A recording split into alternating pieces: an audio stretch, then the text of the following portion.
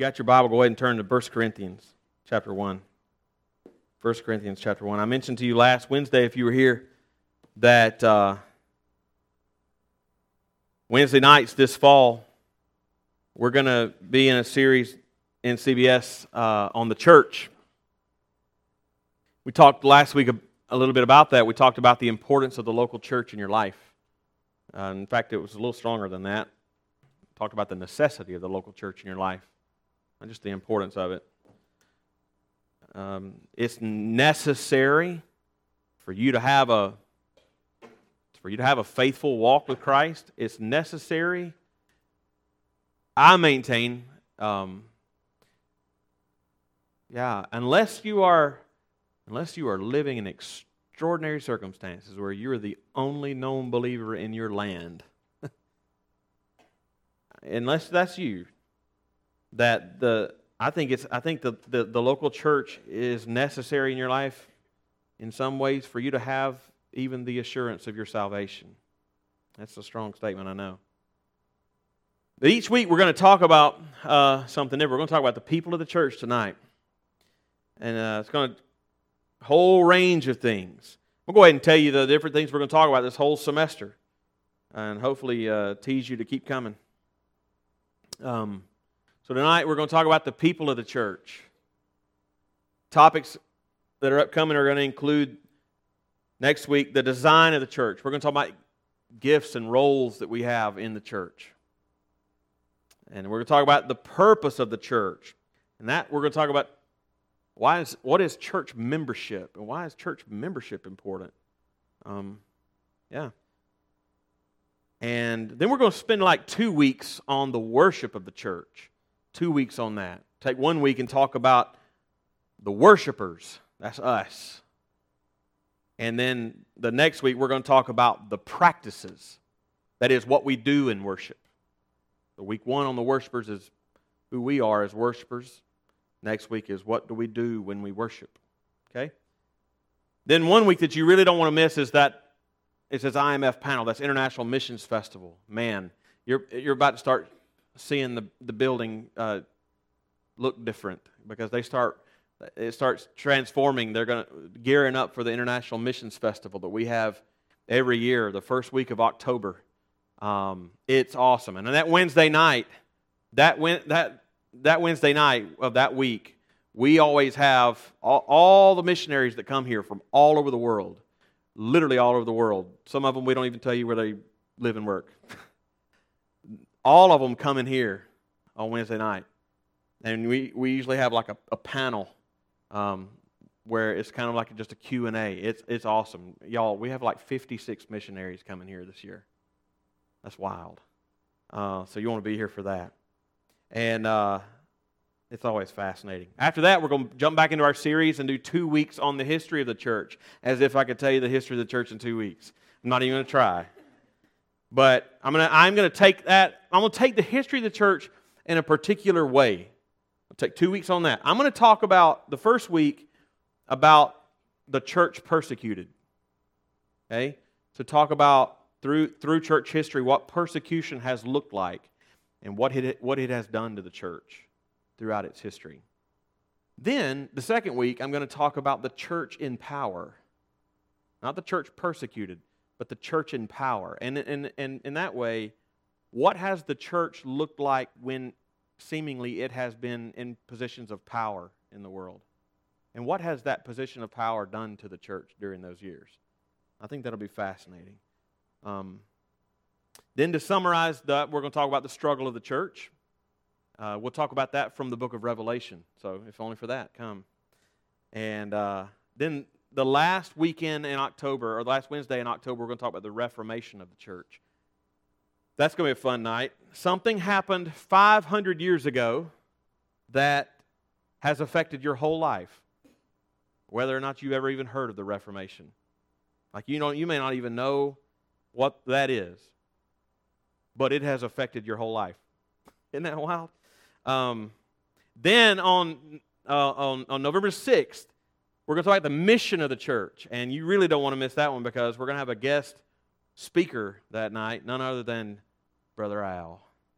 Oh yeah, the Right Reverend Samuel Alto Jackson Jr. Oh, yes, in the flesh, on this stage, talking about missions. All right. And then we're going to wrap up the week before finals week with the future of the church. That's also from the book of Revelation. So I'm really looking forward to this series. Some of it's going to be, okay, I've heard this before. I'm totally cool with that. Just so y'all know me, I don't care if in fact, it's my aim, really, to tell you things that you've heard 1,000 times, because there's nothing new in the Bible. And so I'm doing something wrong if it's novel. And what's going to help you in the day of trouble is the thing that you've heard 1,000 times, not the thing that you've heard once that was kind of cool. You won't remember it next year, right? And so some of this, though, hopefully will be new to you in the sense of the history, some of the history stuff and stuff like that. And I'm excited about it because I think it's going to be encouraging to us. It's going to rebuke us sometimes where we need it, I think. Teach us some important things. I think in any way it's going to be really relevant. So like I said, tonight we're going to talk about the people of the church. Who makes up the church? Who is it? And as soon as we say that or ask that question, who makes up this thing called the church, that asking it that way comes with an assumption. When I say who makes up the church, it comes with an assumption, a presupposition. That assumes that the church is a people and not a place. Who makes up the church? Right?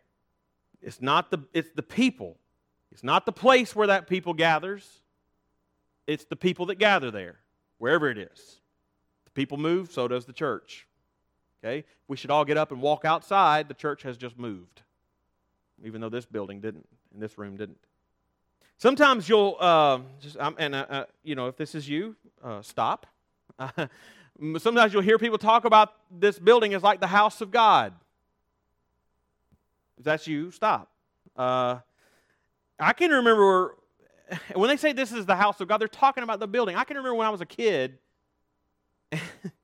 running all over the church building before and after the service like every kid does. And I would occasionally have grown-ups in my church like get on to me, tell me to stop running. Why? Because this is God's house. Don't run in God's house, implying that there is something really sacred and holy about this place. And I shouldn't be running around in it. That's disrespectful to this place, which is God's house. It actually worked. I stopped running. Though not because that I agreed with it theologically. I didn't know any better. And like the 7-year-old me hearing that, hearing that First Baptist Church Piedmont was God's house, 7-year-old me, I was scared even to go down some halls in the back of the church for fear that God was going to come around the corner. Because I walk around my house, apparently God's going to be walking around his. Bible never talks like that. Bible never talks like that. Where people get that notion. In Hebrews 3, for example, the author is comparing Jesus and Moses. We don't have time to go to the big old fat argument, but here, comparing Jesus and Moses, and here's what he says about Jesus. But Christ is faithful over God's house, okay, here's that language, as a son, and we are his house. We're his house, if indeed we hold fast our confession and our boasting and hope. So we are the house. Don't run in God's house. I'm not. I am God's house. I'm running. This isn't God's house. We are. So we come back to the original question. Who are the people of the church? Who makes up the church? Who are the people? So that's what I hope we can think about together for just a minute tonight. And we're going to do it from probably an overlooked or hastily read by verse in 1 Corinthians chapter 1. If you found that in your Bible, we'll just read the first 3 verses of the book, but zero in on verse 2. So here we go. Paul, called by the will of God to be an apostle of Christ Jesus, and our brother Sosthenes, to the church of God that is in Corinth, to those sanctified in Christ Jesus, called to be saints, together with all those who in every place call upon the name of the Lord, our Lord Jesus Christ, both their Lord and ours, grace to you and peace from God our Father and the Lord Jesus Christ. Let's pray and ask God's help to think about His Word. God our Father, this is your inspired, inerrant, sufficient, clear, authoritative, and necessary Word. We only say that because that's what it says about itself. And that's circular, yes, but it is your Word, and there is nothing higher than you to appeal to. Any claim to an ultimate authority is circular, and therefore, it's what we confess because it's what you've said. So, Father, give us help to think about the simple truths tonight about your church, and give us eyes to see the truth, give us minds to understand it, hearts to embrace it and love it, and wills to obey whatever it might lead us to do. Give me the help that I need to teach. Give us all ears to hear. I pray in Jesus' name. Amen. Okay, like I said, we're going to take our cue from verse 2. To the church of God that is in Corinth, to those sanctified in Christ Jesus, called to be saints together with all those who in every place call upon the name of our Lord Jesus Christ, both their Lord and ours. And there's a ton in that simple verse that we often just blaze by. So let's get to the meat of the letter. So we just blaze by ones like that. And but there's more there than we're going to bring out tonight. What I want to do from that one verse tonight is to highlight just three basic characteristics of the church. Okay? Three basic characteristics. Probably nothing new to you. But here we go. First of all, the church is regenerate. You know, what in the world does that mean? I hope to explain it. The church is regenerate. Go ahead and tell you. It means it's full of Christians.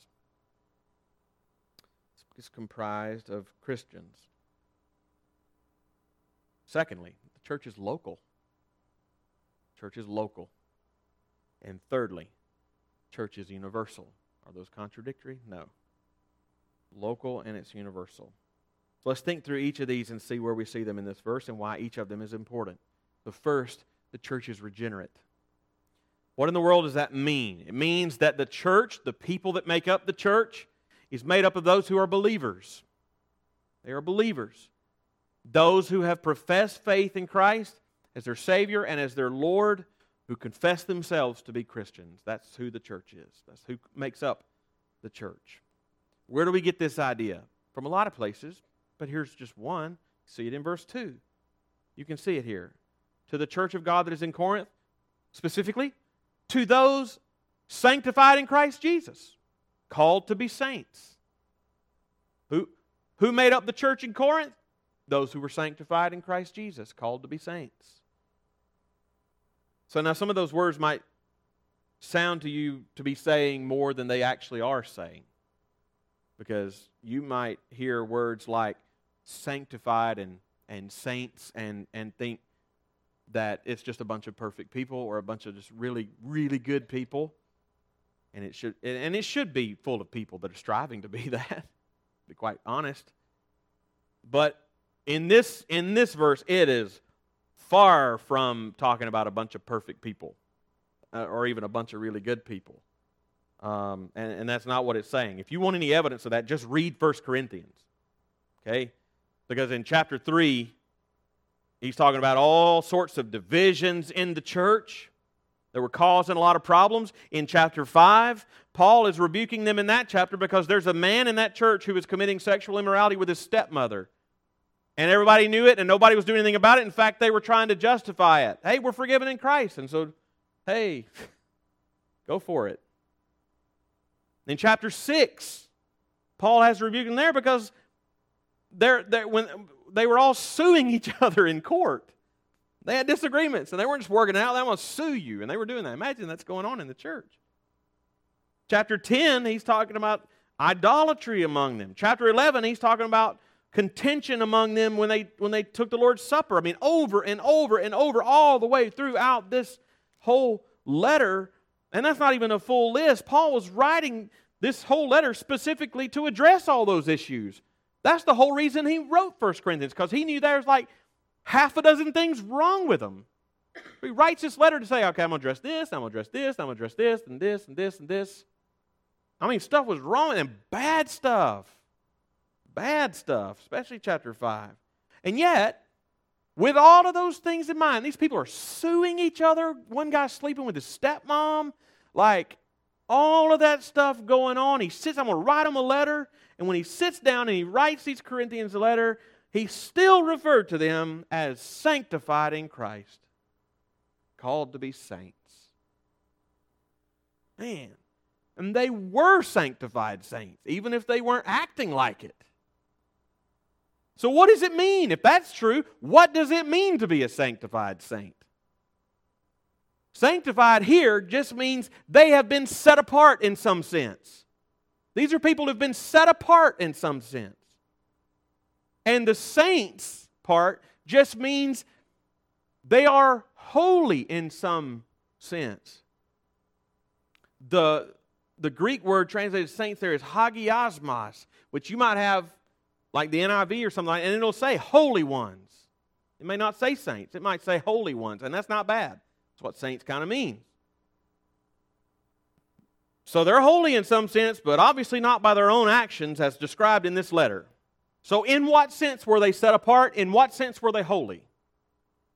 In the sense that they had professed faith in Jesus Christ as their Savior and Lord, and the moment they did that, they were set apart by Him as His people.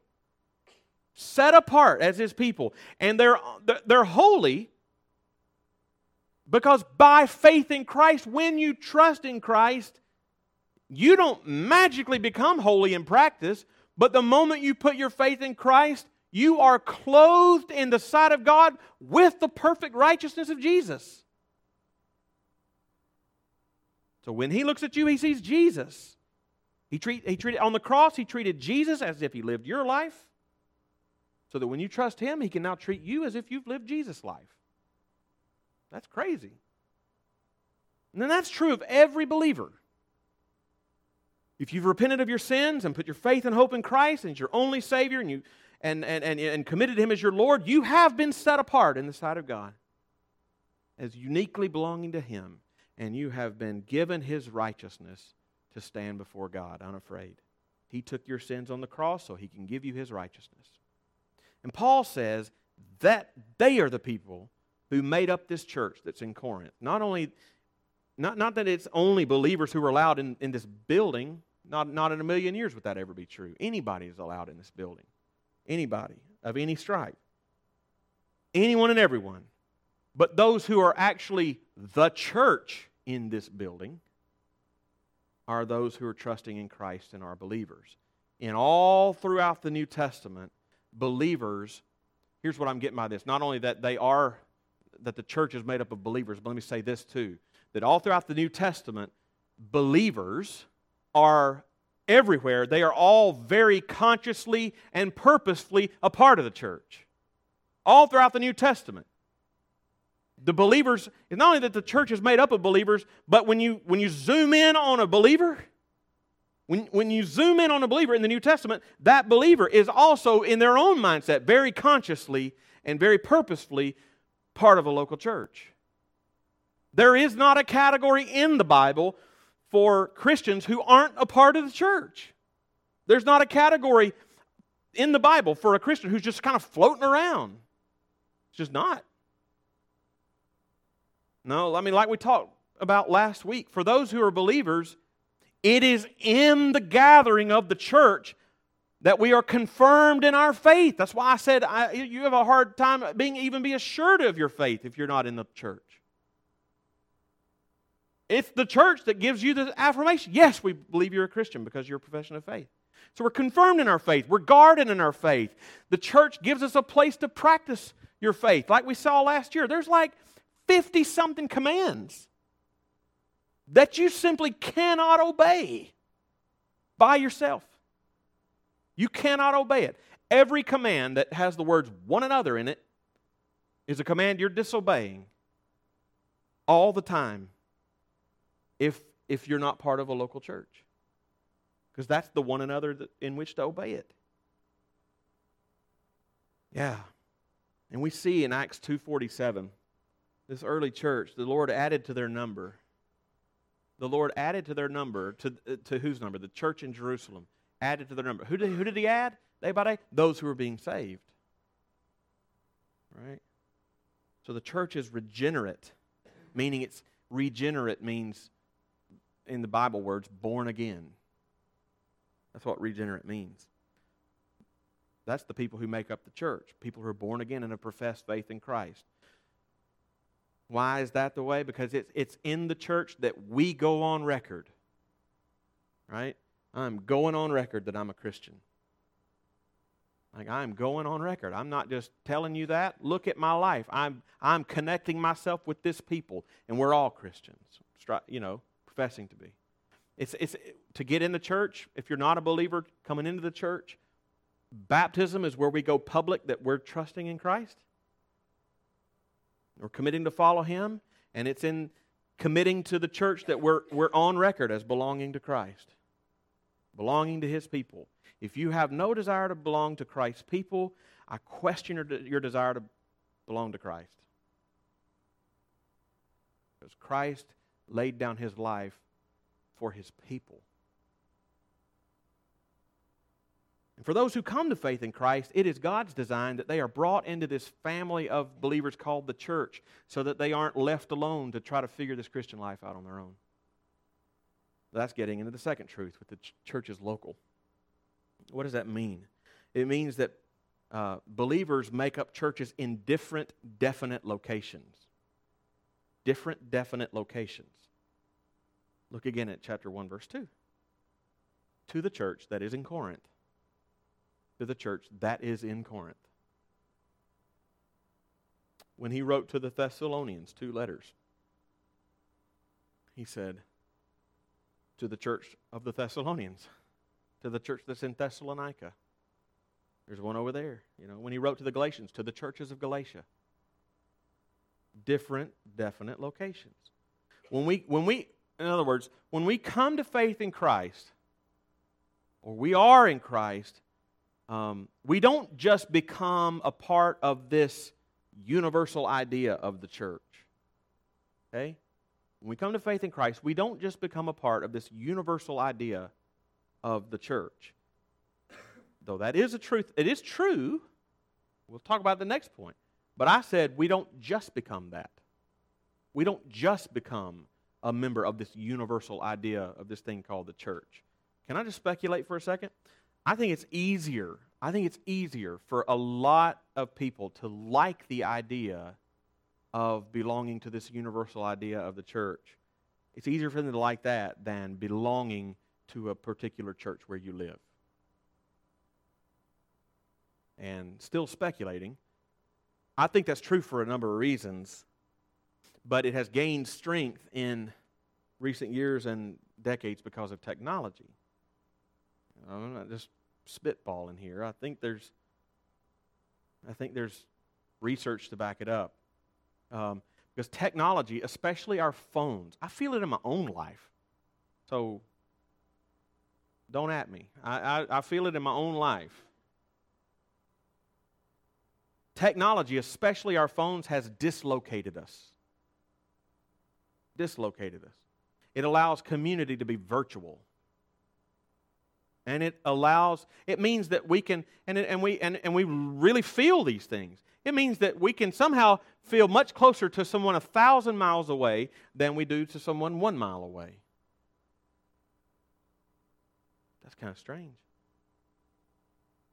This past summer, if you're ever here during the summer, welcome. I love the summer crowd. It's all pared down. It's just me and you and me. And we have summer Bible study. A lot of times we just read through a book together. This past summer we read through 12 Ways Your Phone is Changing You. It's actually more than 12 ways, but 12 is enough to make a book. And here's one part of that book.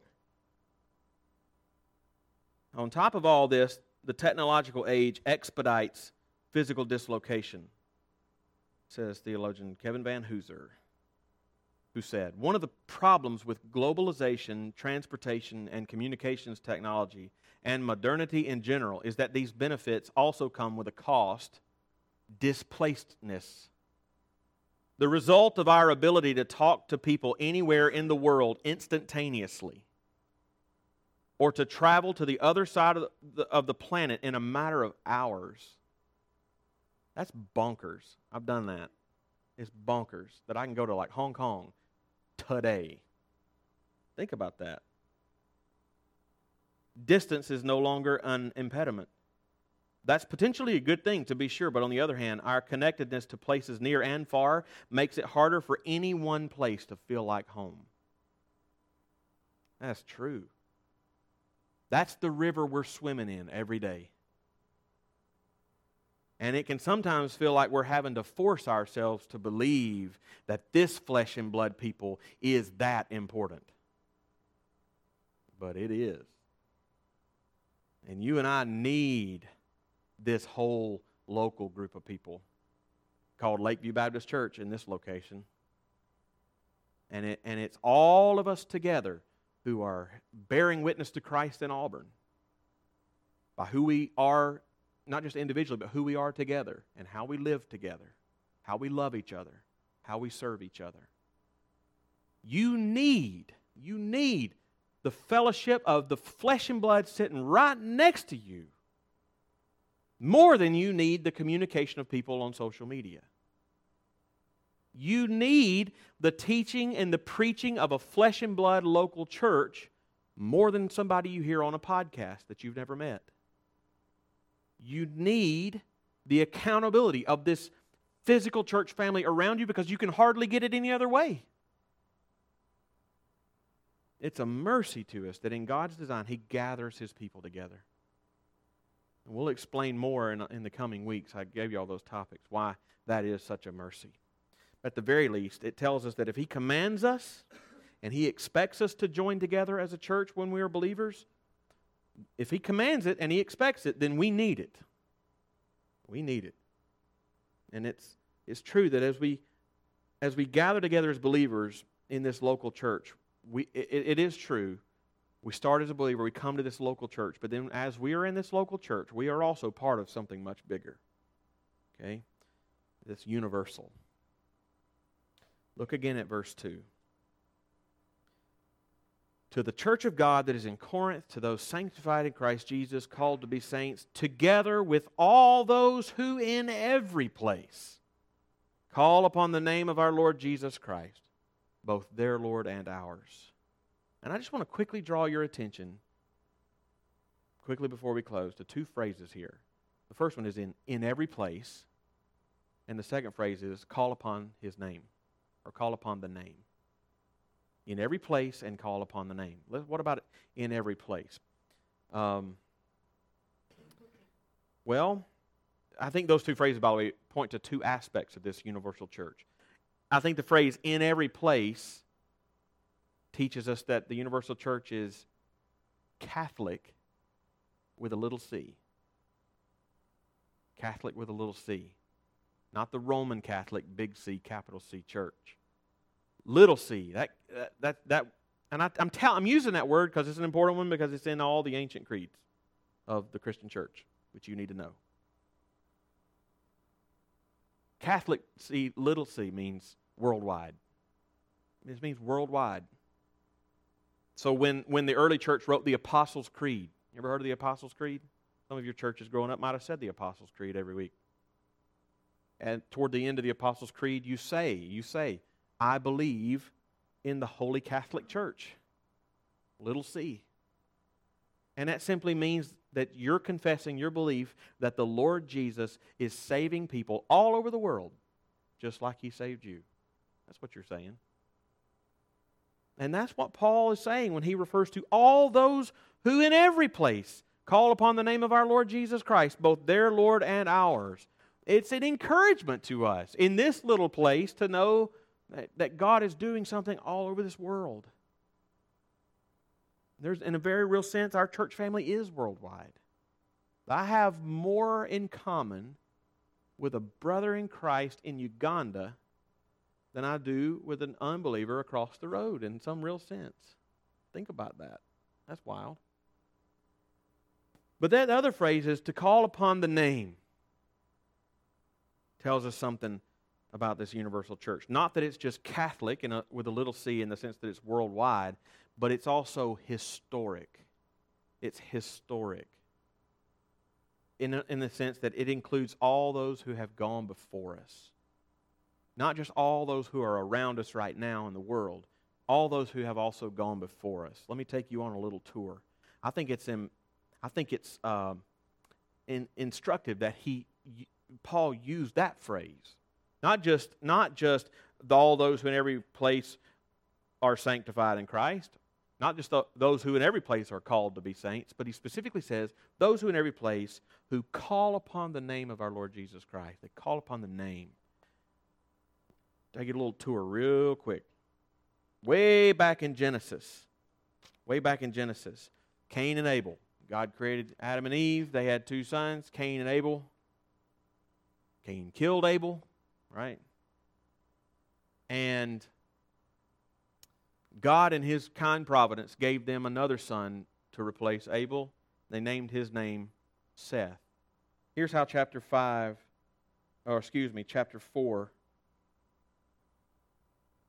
ends. We'll begin in verse 25. And Adam, this is not on the screen. And Adam knew his wife again, and she bore a son and called his name Seth. For she said, God has appointed for me another offspring instead of Abel, for Cain killed him. To Seth also a son was born, and he called his name Enosh. At that time, people began to call upon the name of the Lord. Yeah, that's awesome. We'll just flip over a few pages to chapter 12. And here, a few generations go by, a flood happens. God is still redeeming a people, and He zeroes in on this man. Y'all do know that Genesis is 50 chapters, and like the first 11 chapters are like warp speed. Creation of the world, blah, blah, blah, blah, blah, like all this. And then it gets to chapter 12, and it stops on this one guy, Abram, and it follows his little tiny family for the rest of the book till chapter 50. It gets to Abram in chapter 12. Now the Lord said to Abram, go from your country and your kindred and your father's house to the land that I will show you, and I will make of you a great nation, and I will bless you and make your name great, so that you will be a blessing. I will bless those who bless you, him who dishonors you I will curse, and in you all the families of the earth will be blessed. So Abram went as the Lord had told him, and Lot went with him. Abram was 75 years old when he departed from Haran. And Abram took Sarah his wife, and Lot his brother's son, and all their possessions that they had gathered, and the people that they had acquired in Haran, and they set out to go to the land of Canaan. When they came to the land of Canaan, Abram passed through the land to the place at Shechem, to the oak of Moreh. At that time the Canaanites were in the land. Then the Lord appeared to Abram and said, to your offspring I will give this land. So he built there an altar to the Lord who had appeared to him. From there he moved to the hill country to the east of Bethel, pitched his tent with Bethel on the east, Ai on the east, and there he built an altar to the Lord and called upon the name of the Lord.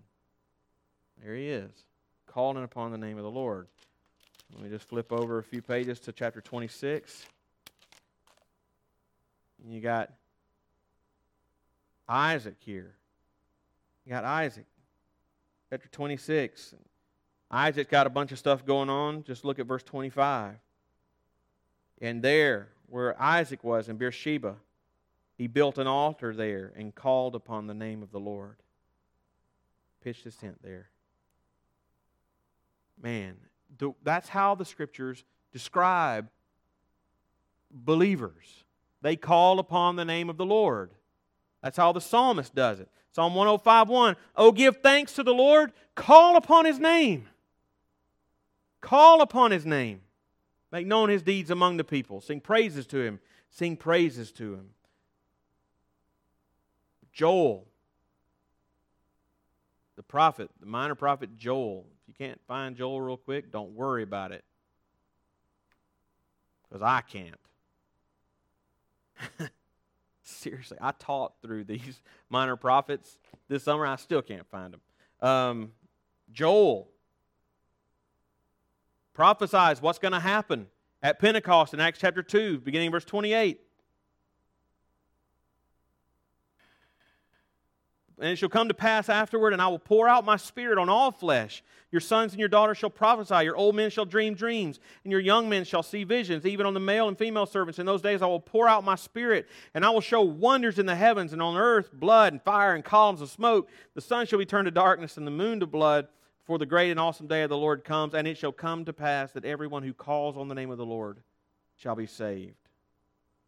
That's exactly what happens. That's quoted by Paul in Romans 10:13. Everyone who calls on the name of the Lord will be saved. Just one more verse, but in Acts 22:16.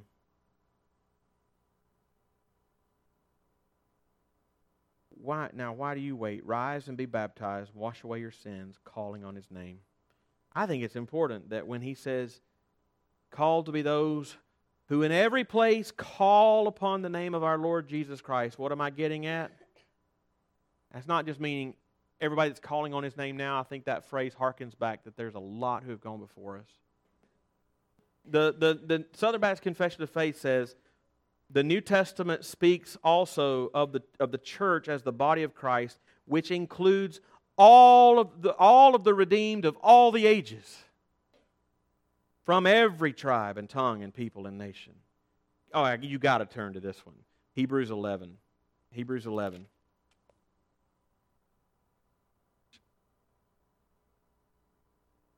Hebrews 11 is all of these, like, by faith. It goes way back. By faith, by faith, by faith, by faith, by faith. All these believers of the Old Testament. And it's awesome. They're dying for their faith. They're giving their lives for their faith. And you see things like verse 16. They desire a better country that is a heavenly one. And God's not ashamed to be called their God. He's prepared for them a city. Oh, it's awesome. And then you get to the end of the chapter. And it's like, wah, wah, wah, wah. Verses 39 and 40. And all these, though commended through their faith, did not receive what was promised. You kidding me? Since God had provided something better for us, that apart from us, they should not be made perfect. That is saying, you could put at the end of verse 39 a big fat yet. They did not receive what was promised yet. As it says, God has provided something better for us, that apart from us, they won't be made perfect. So they're in a good place right now, but they're not in the final place yet. It's when the Lord Jesus comes back that all the redeemed of all the ages are going to go in together. Right? I love the thought that when we teach and when we preach these things and when we stand and we sing these songs, that we're joining this same chorus that's been singing for thousands of years. Awesome. And you can see the beautiful picture that this paints. A person comes to faith in Christ, and they're joined together in this meek and mild little humble local church to grow in their Christian life, to grow in their faith their whole life long in this humble little local church. And when they get to the end, they realize that their family isn't just this people they were seeing week in and week out, but it's people from every tribe and nation and tongue, from every generation until now. And we all go in together. That's awesome. That's awesome. That's the people of the church. Let's pray.